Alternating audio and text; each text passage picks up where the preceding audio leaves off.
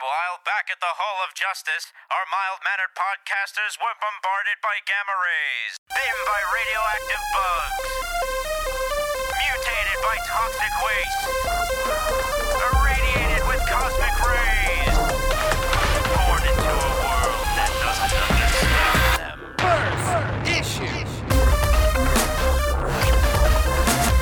Limited edition. Very origin story.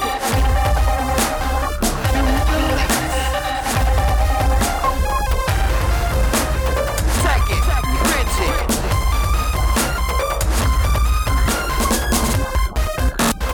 Talking comics. All right, we are back on Talking Comics, and of course, I'm joined by Steve, Bob, and Stephanie.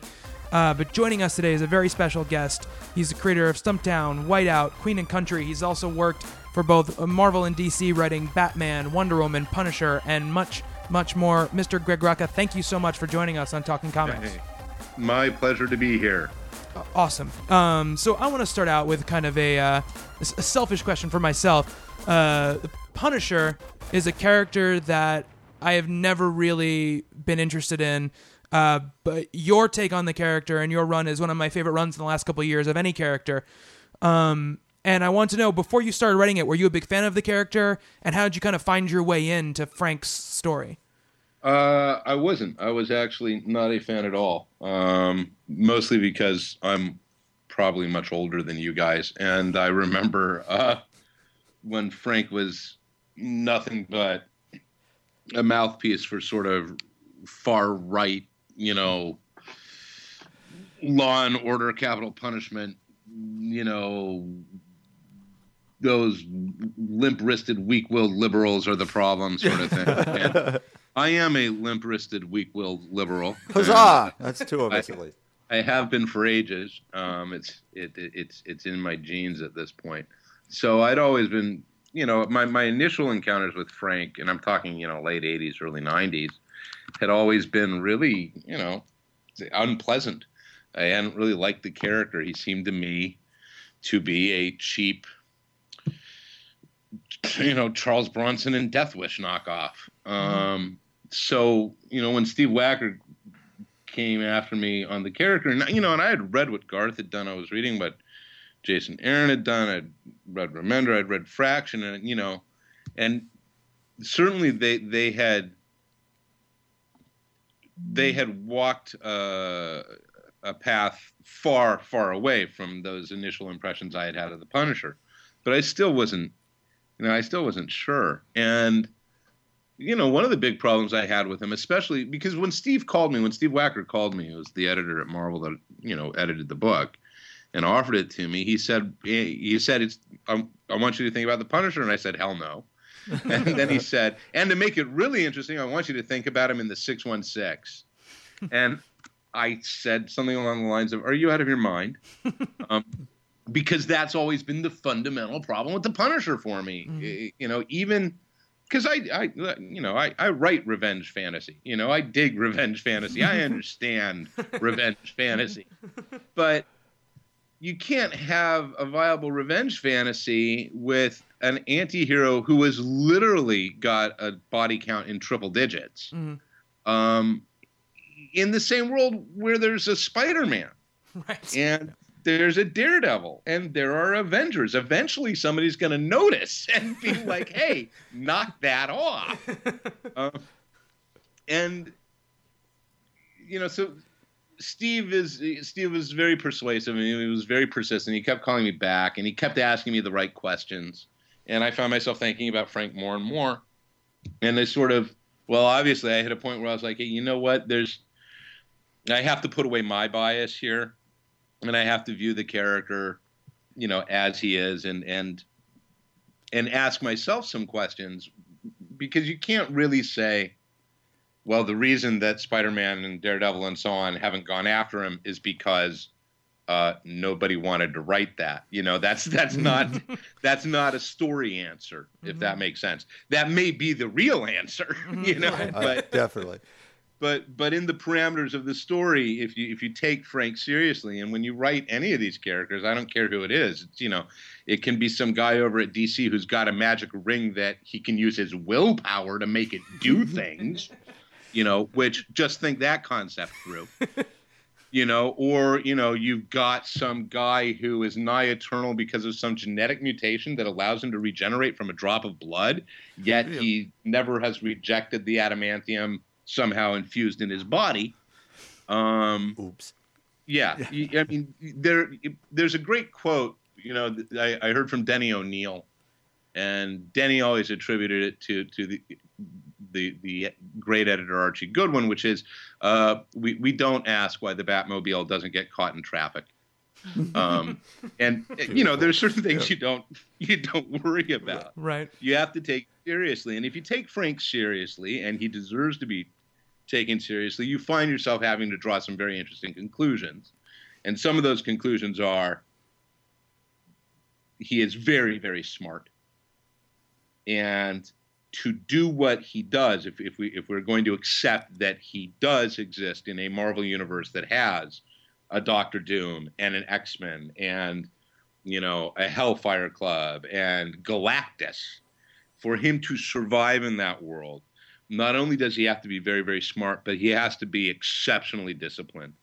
And more than anything else, I think it was that element of discipline that I found the most compelling. I like characters who have pathos. Mm-hmm. And at a certain point, revenge is never enough. There's always got to be a Batman story, at some point where whether he wants to admit it or not, he's kind of over the death of his parents. Because carrying that around for 25 years is a long time. Mm-hmm. We forget and we grow. And, Frank is never going to forget his wife and his children. But at a certain point, it has moved beyond being about Maria and Frank Jr. and et cetera, et cetera. And then once I started thinking about that, he became kind of amazing to me. I mean, in all sincerity, I found myself going, holy, can I swear? I don't know. Yes, absolutely. Yes, absolutely. I keep not wanting to say holy shit. I'm going to say holy shit. I found myself saying holy shit. This guy has to achieve this is remarkable. The discipline, the self-sacrifice, and there are elements of that and that I responded to very strongly. I liked stories about soldiers. I did a lot of research when I was writing the initial Batwoman stuff, that J.H. Williams drew. And I found myself, and my novels as well, have sort of turned more towards the military out of crime and espionage. And all those things sort of came together. So, it was interesting because when it was first proposed to me, if you had told me that he was going to become one of the most favorite characters I've been privileged to write, I would have laughed a long time. And here I am, 2-3 months after we've completed the run, and I can't. It's possible, but I highly doubt that Marvel is ever going to call me and say, "Hey, would you like to write Frank again?" I think I may be done forever with him. And I had a blast. He taught me a lot about how I approach characters, about writing. I'm very proud of that run. I'm surprised it worked as well as it did, all told, frankly. So. Yeah, I mean, I was very resistant to even picking it up, and it took a lot of cajoling from one of our very good friends to eventually get me to pick it up. And once I did, because like you, I had no connection to that character, but your take on it, I think coming from a similar place than a lot of people who don't like the character coming from, opened it up in a lot of ways. Well, and I think, frankly, it's always cool. It's like, it's like going to a movie, any movie where, it's great to see an action sequence. It's really tiring to see an action sequence for 120 minutes. After a while, the glamour is gone. It's one of the reasons, I loved Casino Royale. I hated Quantum of Solace. Mm-hmm. And one of the biggest problems I had with Quantum of Solace is it never catches its breath. If you start a stopwatch from the opening of that movie, it goes almost 20 minutes before there is a sequence of dialogue that lasts for more than 2 minutes. Mm-hmm. Otherwise, it's somebody shooting, fighting, car chasing, crashing, exploding, dying. And, you know, Frank gets boring if all he does is go, I has a machine gun. Boom, boom, boom. But when you turn him into somebody who, or one, I won't even say turn him into because he always was, when you respect the fact that there is so much happening before he pulls that trigger. Mm-hmm. And after he pulls that trigger, that the violence is not in and of itself the goal, you know? And one of the reasons why we had that fight with the mutate vulture so early on was to show, you know what, he gets hurt. He can't afford to get hurt. Yeah. You know, he goes down for 100 days. Yeah. You know, he comes out of it alive. He's got to recover. And just about anybody else in the Marvel Universe, they go, ow, that hurt. All right, let's go again. You know? Yeah. So. Awesome. Well, was so much of it you get to see through the other characters there, through Rachel, you know, where he'd tell her about the discipline necessary and not to do this. And the one quote I pulled from Ozzie Clemens here, it's just because you don't weep for the people he kills, detective, doesn't make Castle a hero. Yeah.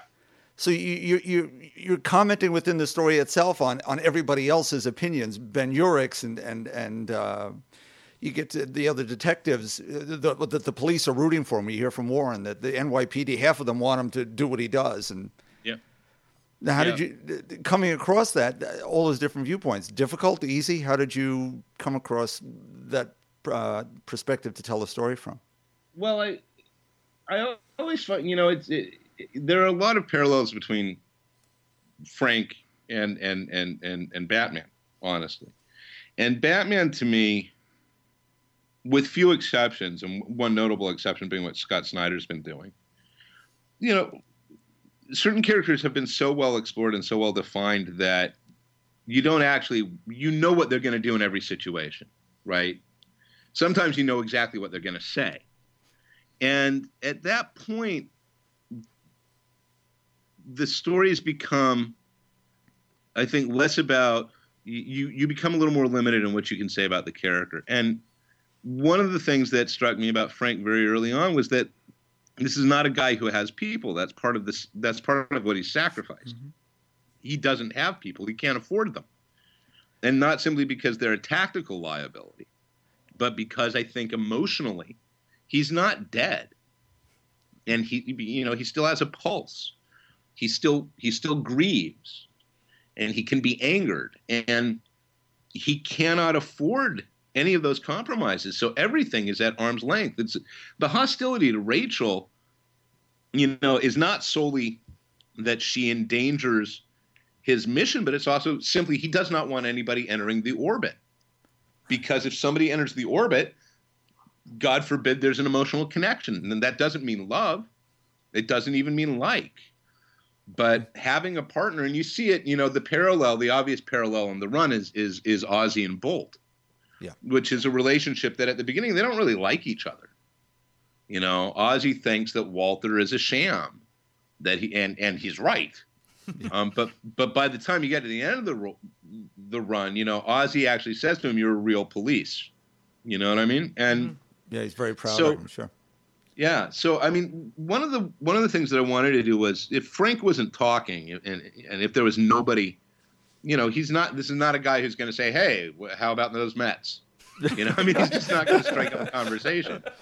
So the only other view was to see him from outside. And that differing POV, you know, that's both me working out all of my different issues with the character and also trying to honor how complex he is in a world that, and one can argue that, you know, the DC universe is more black and white, say, than the Marvel universe, for instance. There are more gray tones over at Marvel. Mm-hmm. I'm not sure that's actually true.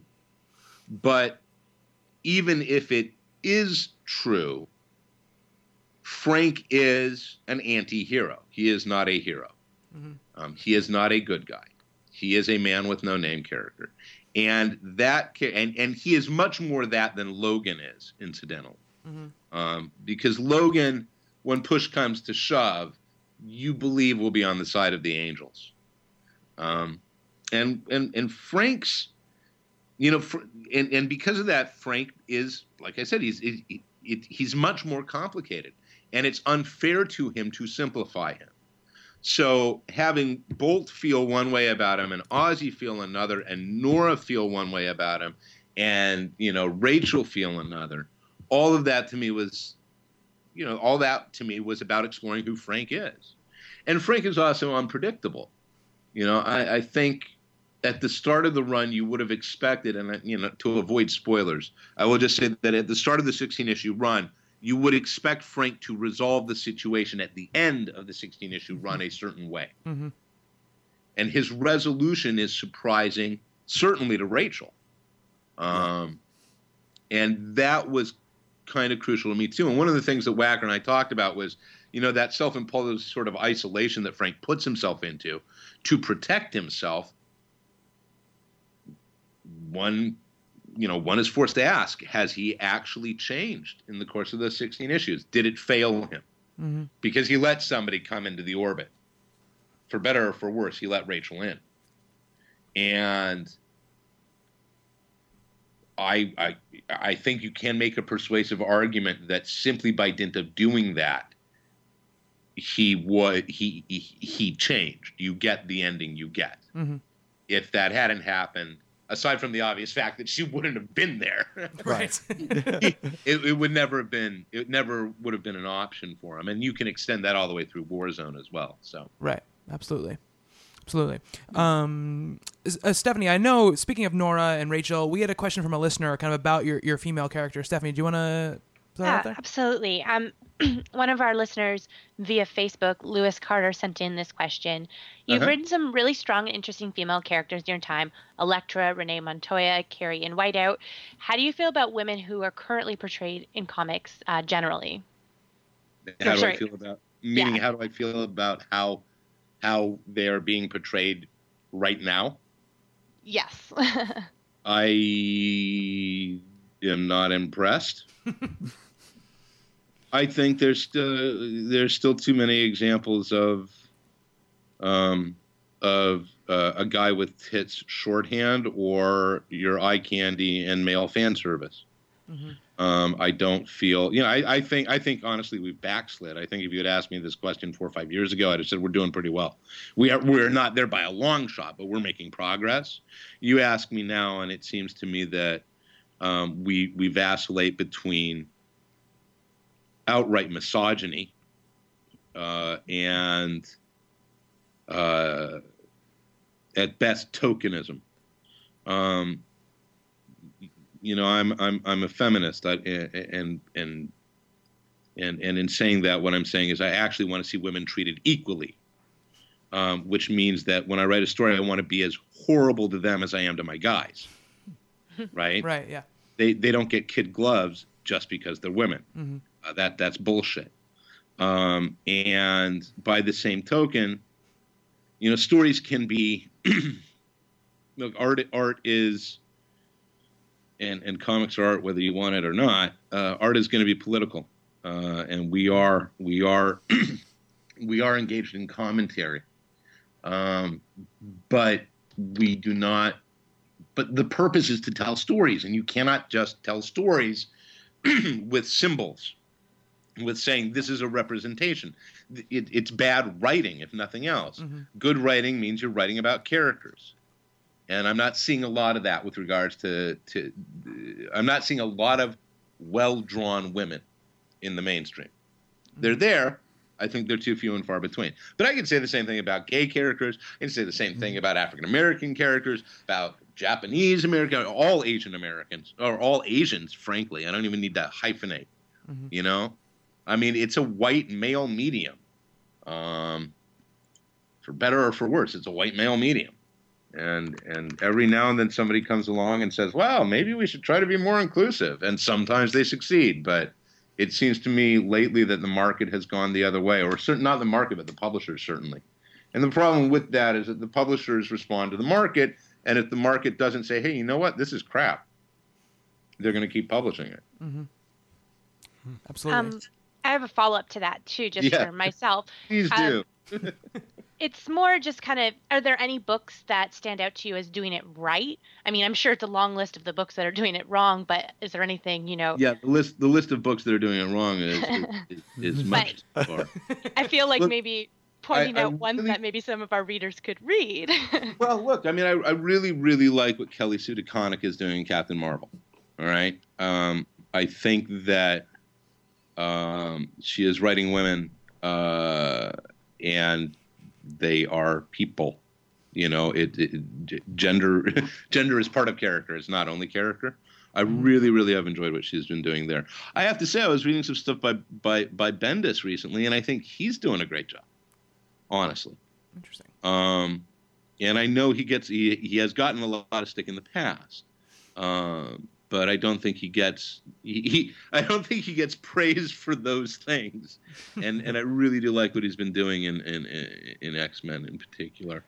I'm gonna tell you, I like the Clint Kate relationship in Hawkeye, or Hawkeye, I guess. Trying to think what else I'm reading. I haven't picked up a whole lot recently. I go in cycles. There's a great big stack of comics in our bedroom right now, and Jen's gone through them, and it's my turn. But the problem is, I'm trying to finish a novel. I'm trying desperately to finish a novel, and when I'm at this stage in a novel, I cannot read fiction. Because if I do, I will start stealing from it. So, there are a lot of comics I'm waiting on when I get out of the book. Your reward. Yeah, well, self-imposed exile. Well, speaking of strong female characters, you played a major role in the creation of Kate Kane and Batwoman. I was curious, have you been reading the current Batwoman inside the DC New 52? No, I haven't. I tried. And there were certain things that J.H. and Hayden did. They made some choices that I was like, wow, that's not how I see her. And at that point, I was kind of like, I better stop before I make myself miserable and ruin a friendship. Whoa, interesting. Well, no, look, I'm sure there are writers out there who can invest time and energy and their passion into a character and then easily walk away and read what everybody else is doing and not take it amiss. I am not great at that, and I did not leave DC under the best of circumstances, as has been recorded. Right. And frankly, I would have stayed with Kate for years to come if things had been different. So half of it is every time I read Batwoman, I am painfully reminded of what I might have done. And that's not to, that's not to say whether or not I think what Jim's doing and what Hayden's doing is good or bad. It's just different. And my bias is such that, and I admit it freely, I can't get past my bias. So, there was a particular moment. It was the moment when Kate was calling Betty plebe. Oh, yes. I remember that. And I read that and I was like, that's not a term she would ever use for Betty. That is incorrect. That to me read to me like half of the research got done, if that made sense. That's not fair. I'm saying that's how it read to me. Right. Clearly that was a decision that was made. Well, you've got such a personal stake in it that of course it's going to, come off differently to you. Yeah, and so I mean that was the point where I read that, and when I realized, well, Kate would never do that, I was like, except Kate's not yours. You can't say that, right? Because Kate did do it. Look, it's right there on the page. So shut up, sit down. So the best thing I could do, kind of at that point, was recuse myself, I guess. I also have one more question, more on a personal note, maybe like a little bit of a tech question about the Punisher. I was curious. Frank has an incredible arsenal of weaponry that he kind of brings around the Marvel universe. What kind of research goes into like the armaments that he uses for these stories? Do you do the research or do you leave that up for the artist? I will. No. Oh God, no. No, never. No. I just because it seems like for certain situations you're going to need certain guns and certain equipment, that there has to be some kind of every script for the Punisher, and it was the most. It used to be the winner for this award was the fourth. I think it was the fourth part of the Go storyline that I did with JH, the West Point issue. Mm-hmm. Had a normal script for me is going to come in at over about 4,000 words, right? Mm-hmm. And that's going to come out to about maybe 40 pages the way I space it, the way I write. And then at the end of that, I will add reference, right? This images and so on. And for the West Point issue, and understand, so that when this thing's printed out, it's maybe 150 to 200K before reference, and then with reference, it's like maybe a meg or 2 megabytes. That's the file. The West Point issue was a 45 megabyte file. Wow! All right. Punisher, every freaking issue, man. It was like, this is the weapon. This is the and more than that, because Punisher fans know their weapons. There is a group of Punisher fans that are watching the technical aspects, and they're watching very carefully. And that's established in the history. You used to be able to pick up issues that were Punisher Arsenal, and you would know everything he was using, right? Right. And there was an issue, and I won't say which. I will say that there was a moment where Frank appeared, and he was holding his trusty 45 sideways. And I had never been more shrill in my life. I mean, there were, typos, misplaced balloons, pages that came out entirely wrong, and that's just part of the process, right? And I would always send an email to Steve and say, well, I'm really unhappy with this or what. This one I called him, and I was like, you can't do that! You have to change it right now! Oh, my God! I'm like, why? And I was like, never mind the fact that no shooter in their right mind would do that, ever. But Garth had to go and do a story where he had a bunch of people shooting that way, and then have Frank say they put the sights on the top for a reason. And it doesn't matter that was a Mac story. It doesn't matter. Everybody remembers. He cannot shoot wrong. Mm-hmm. This Guns and Ammo magazine nuts will call you out. Yeah. Mm-hmm. Mm-hmm.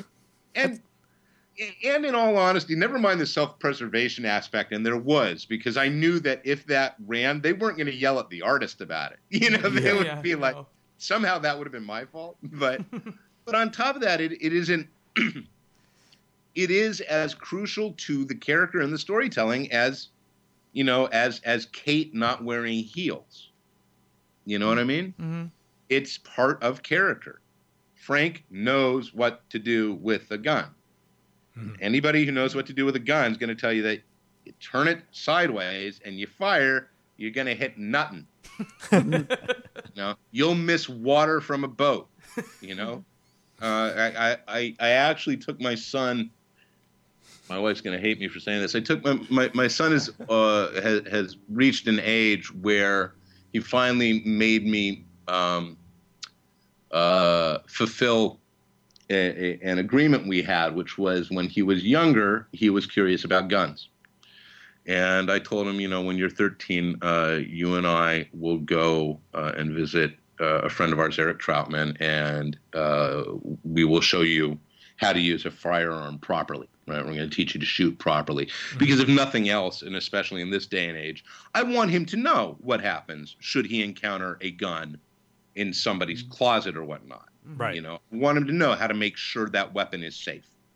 And I want him to know what happens, And I wanted to take some of the mystique away, and I also wanted to make sure he had respect for it. So, we took him shooting, and and while we were out there, Eric told a story of he at one point had to carry a sidearm as part of his work. And he was licensed with a carry permit, and he talked about going to a range at one point, and there was, as he described it, a local kid in gang colors, and they're at firing point side by side, and this kid pulls out his weapon and does empties the clip sideways, and it's just all over the target, and Eric loads up and goes pop, pop, pop, pop, pop, pop, pop, pop, pops, having send his, target well down range, and brings it back with, smiley face. And just, nods to the guy and heads home. And, it's so, yeah, I'm not sure what the moral of that story is, except to say, yes, we were very careful with all the technical aspects in The Punisher. That's awesome. That's awesome. I'm so glad I asked. Yeah. Greg, I'd like to ask a question about Wonder Woman, which you had a great run on, but I'd like to preface it with this quote of yours, if you don't mind. When you write characters like Batman, they're not yours, and writers who forget that should be kneecapped. Yeah. Superman is bigger than any writer. When I write these characters, I'm serving them. Yeah. And your Wonder Woman run, beginning with, I'm going to mangle the pronunciation of this, so it's the Hikateria? The Hikatea. Yeah, okay, I was close. Not very, but you definitely had a great take on her that sort of brought into play the original stories that William Marston was doing and the runs in between Perez's and Burns and so on, and really came to something special with it. How did you approach that character? I spent a lot of time. There was about a 4-year run-up to actually coming onto the book. I had been offered the book not long after I started at DC, actually, and I think my response had been, "I'm not ready yet." I spent a lot of time thinking about her. A lot of time. But I do that. As talking about the Punisher, I do that with every character. I try to give them. I try to give them the time and consideration they're due. And I really do believe that, if it's creator owned, they're mine, and I can do whatever the hell I want. Mm-hmm. But when you are, and it is a privilege, when you're given the privilege of putting words into Superman's mouth, or into Wolverine's mouth, or, into the Punisher's mouth, few though those words may have been, you're serving them. They're not yours. So you want to find the best way to tell the stories that you think, as a writer, will show them in their best light, will show what makes them, in particular as superheroes, heroic. And I think, I think Diana is an incredibly, I think she's an incredible character. She may be arguably the all-time favorite for me. I think there's so much going on there, and there's such depth, and there's so much material to work with, and so much gets consistently done wrong. It mattered to me. I really wanted to do well by her. And I spent a long time asking myself, what would she think of this? Why does she think that way about this? How did this thinking evolve?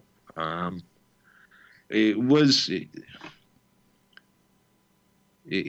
something I spent quite a lot of time on. There was a period actually where Ivan Cohen, who was editing the book when I was on it, and I had talked about trying to release online the essays in the book that is being published in the run, right? Oh, wow.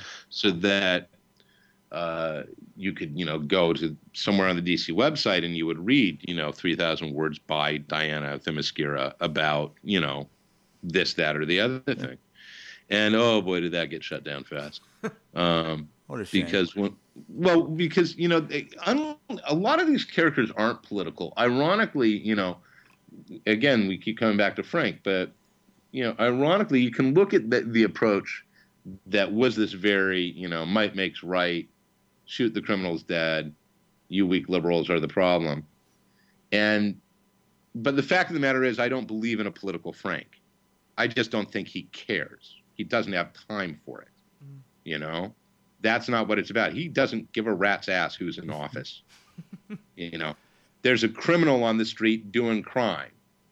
There's a rapist out there, or a drug dealer, or a serial murderer, or whatnot, and he doesn't care if it's a Democrat, or a Republican, or a Libertarian, or a Green. He has no time for it. He doesn't care. But Diana, quite conversely, is absolutely political, and it's built into the character's DNA.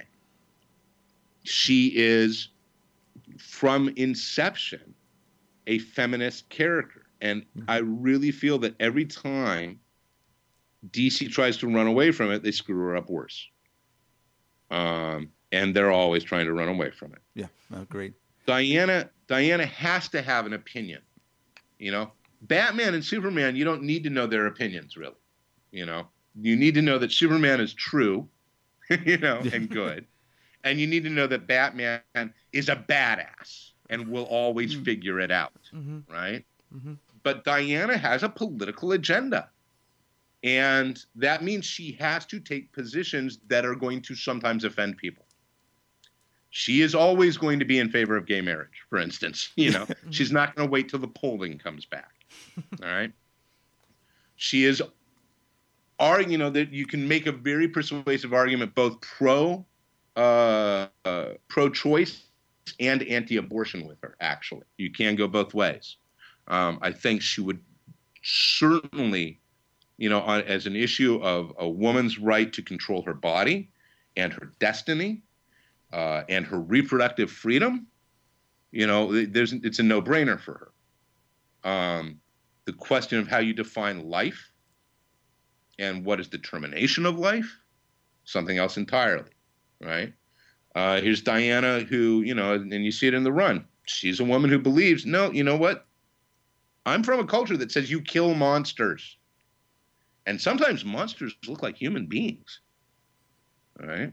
That is in and of itself a controversial view. You know, because she is saying, you know what? Some people they're going to walk and talk and look like you and me, and they're not going to be. And you put them all the way down. And, you know, she'll do it without remorse. She may do it with regret.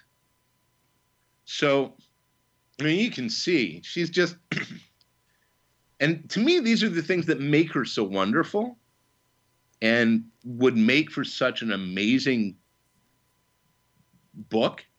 And these are precisely the things that, you know, DC and now DC Entertainment will be like, no way in hell. You know, no way in hell are we doing an issue where Wonder Woman visits Planned Parenthood. You cannot do it, you know? Mm-hmm. Yeah.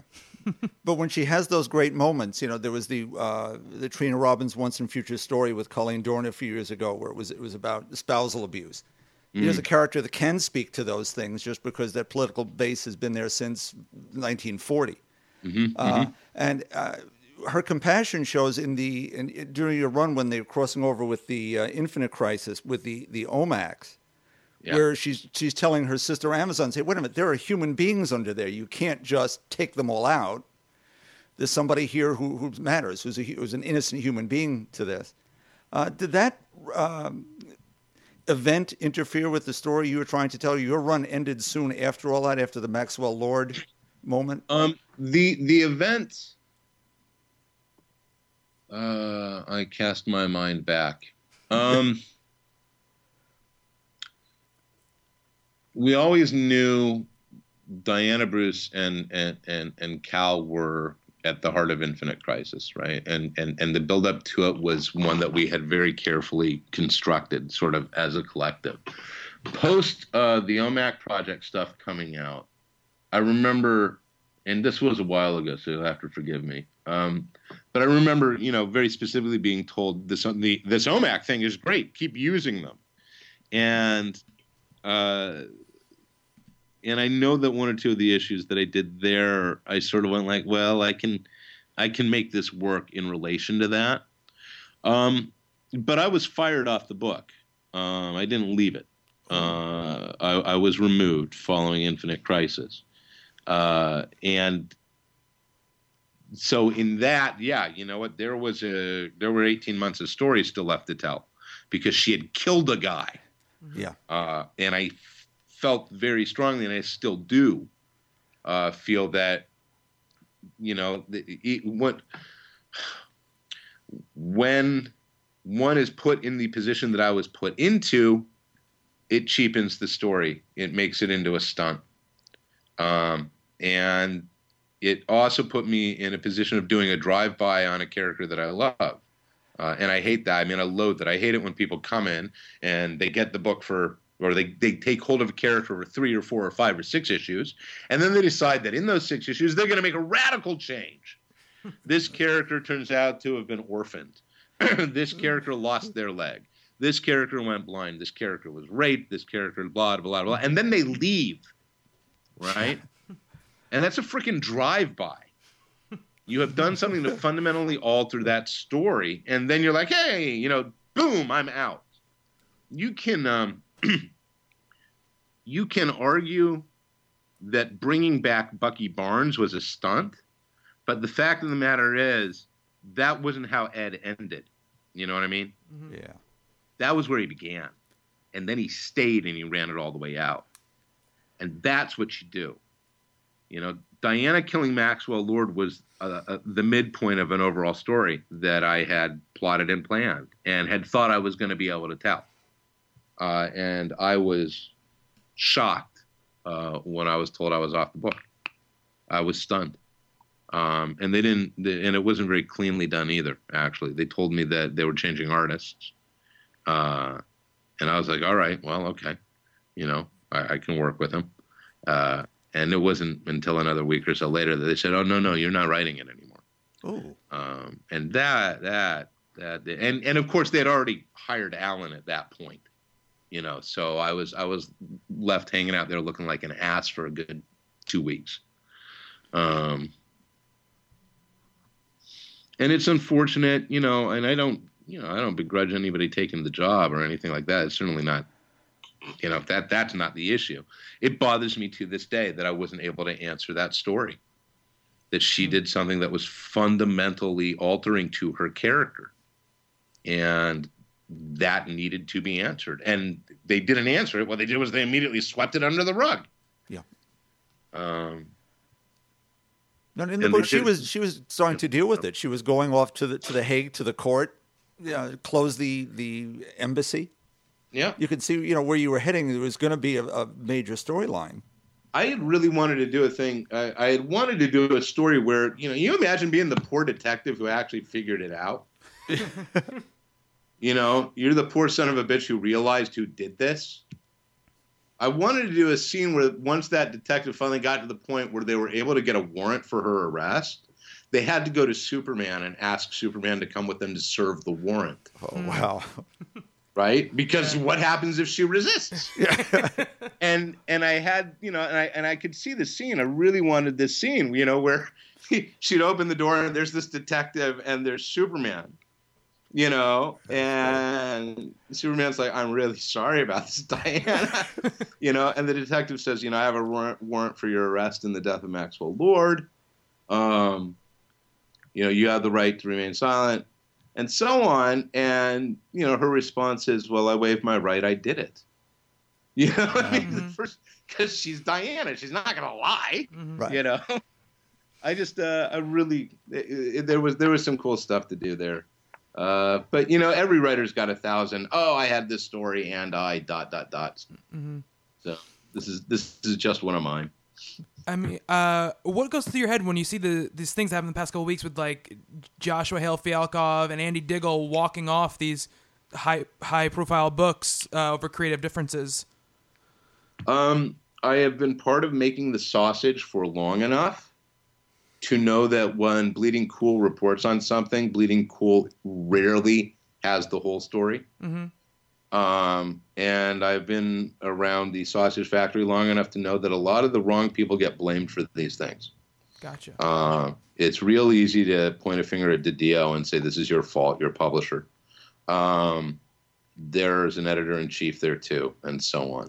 Mm-hmm. Clearly these are writers who feel that they're not being given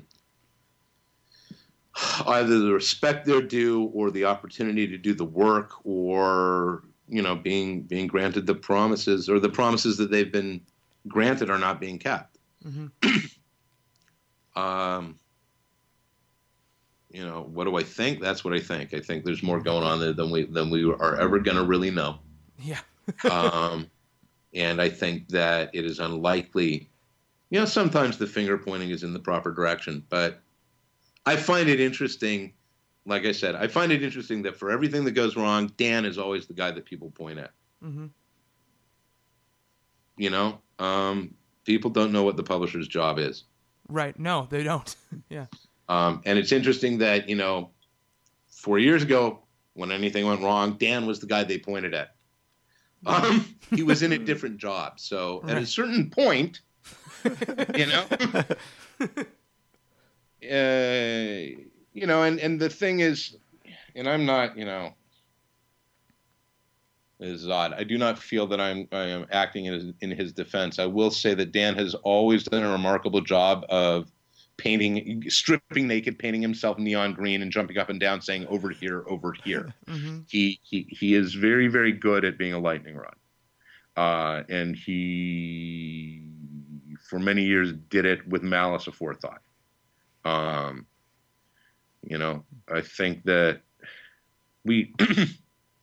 when you're a fan, and even when you're a professional and you're starting out, you want to believe that everybody is working for their best and for the best result and with the best intentions. And as you grow older and as you gain wisdom, you discover that comics is just like every other goddamn job. There are people who are lying and cheating and stealing and looking to put a knife in somebody else's back to get a step up. And the people who actually will do what they say and will deliver when they promised and will cover your back, they're few and far between. And that's no different than anything else. Mm-hmm. I mean, any other job, you're going to have the same thing. Yeah, absolutely. But I think comics fandom is such that, we have cults of personality, and the reality can be very, very different from what the cult perceives. Yeah, absolutely.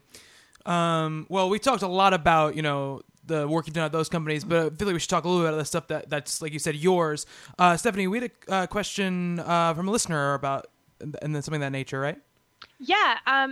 One of our Twitter followers, Jathu Khan, he wanted to know if there was any status update regarding the Lady Saber Kickstarter.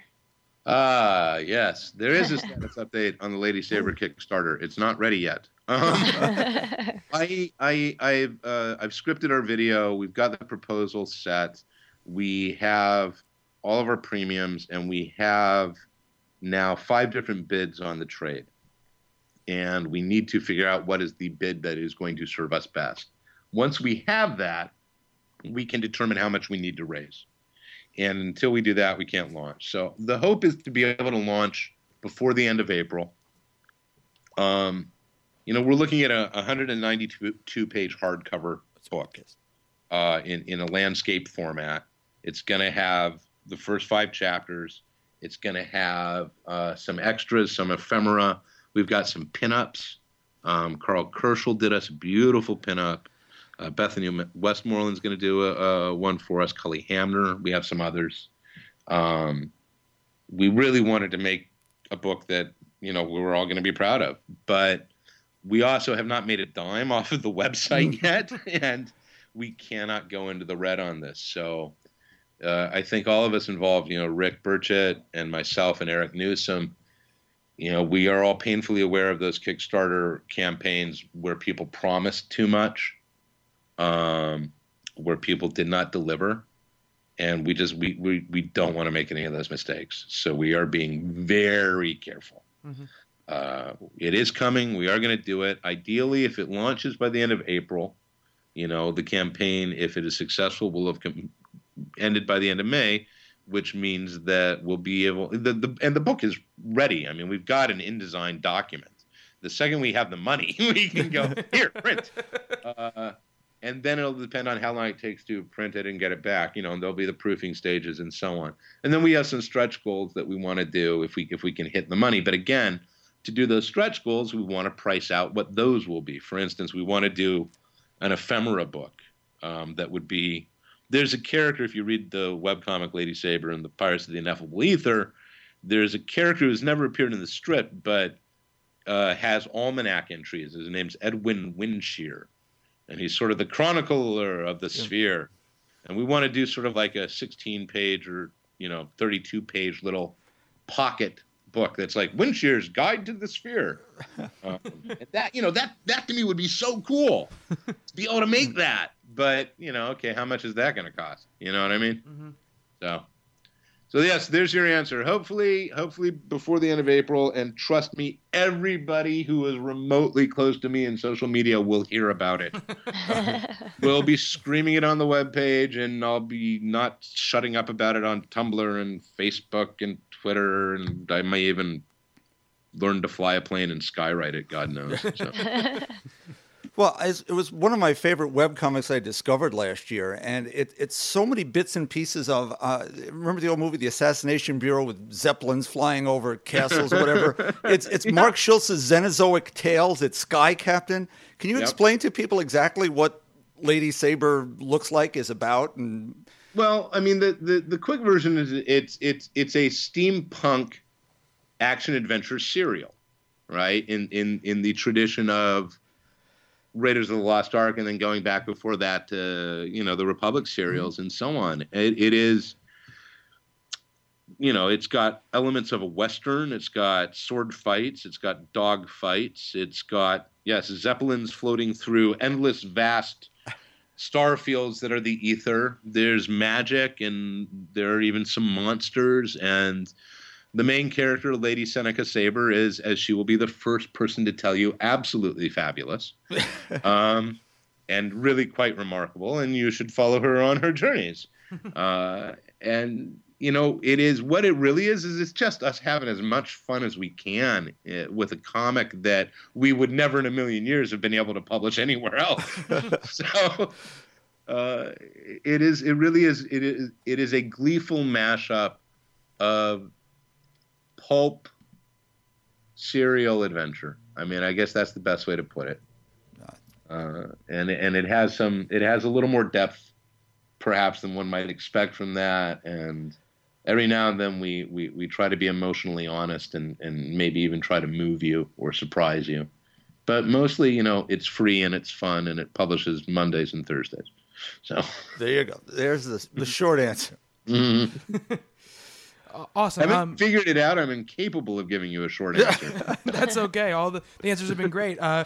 You do have a new book coming out from Image as well. Yeah, Lazarus. Yes. Yeah, we'll be out at the end of June.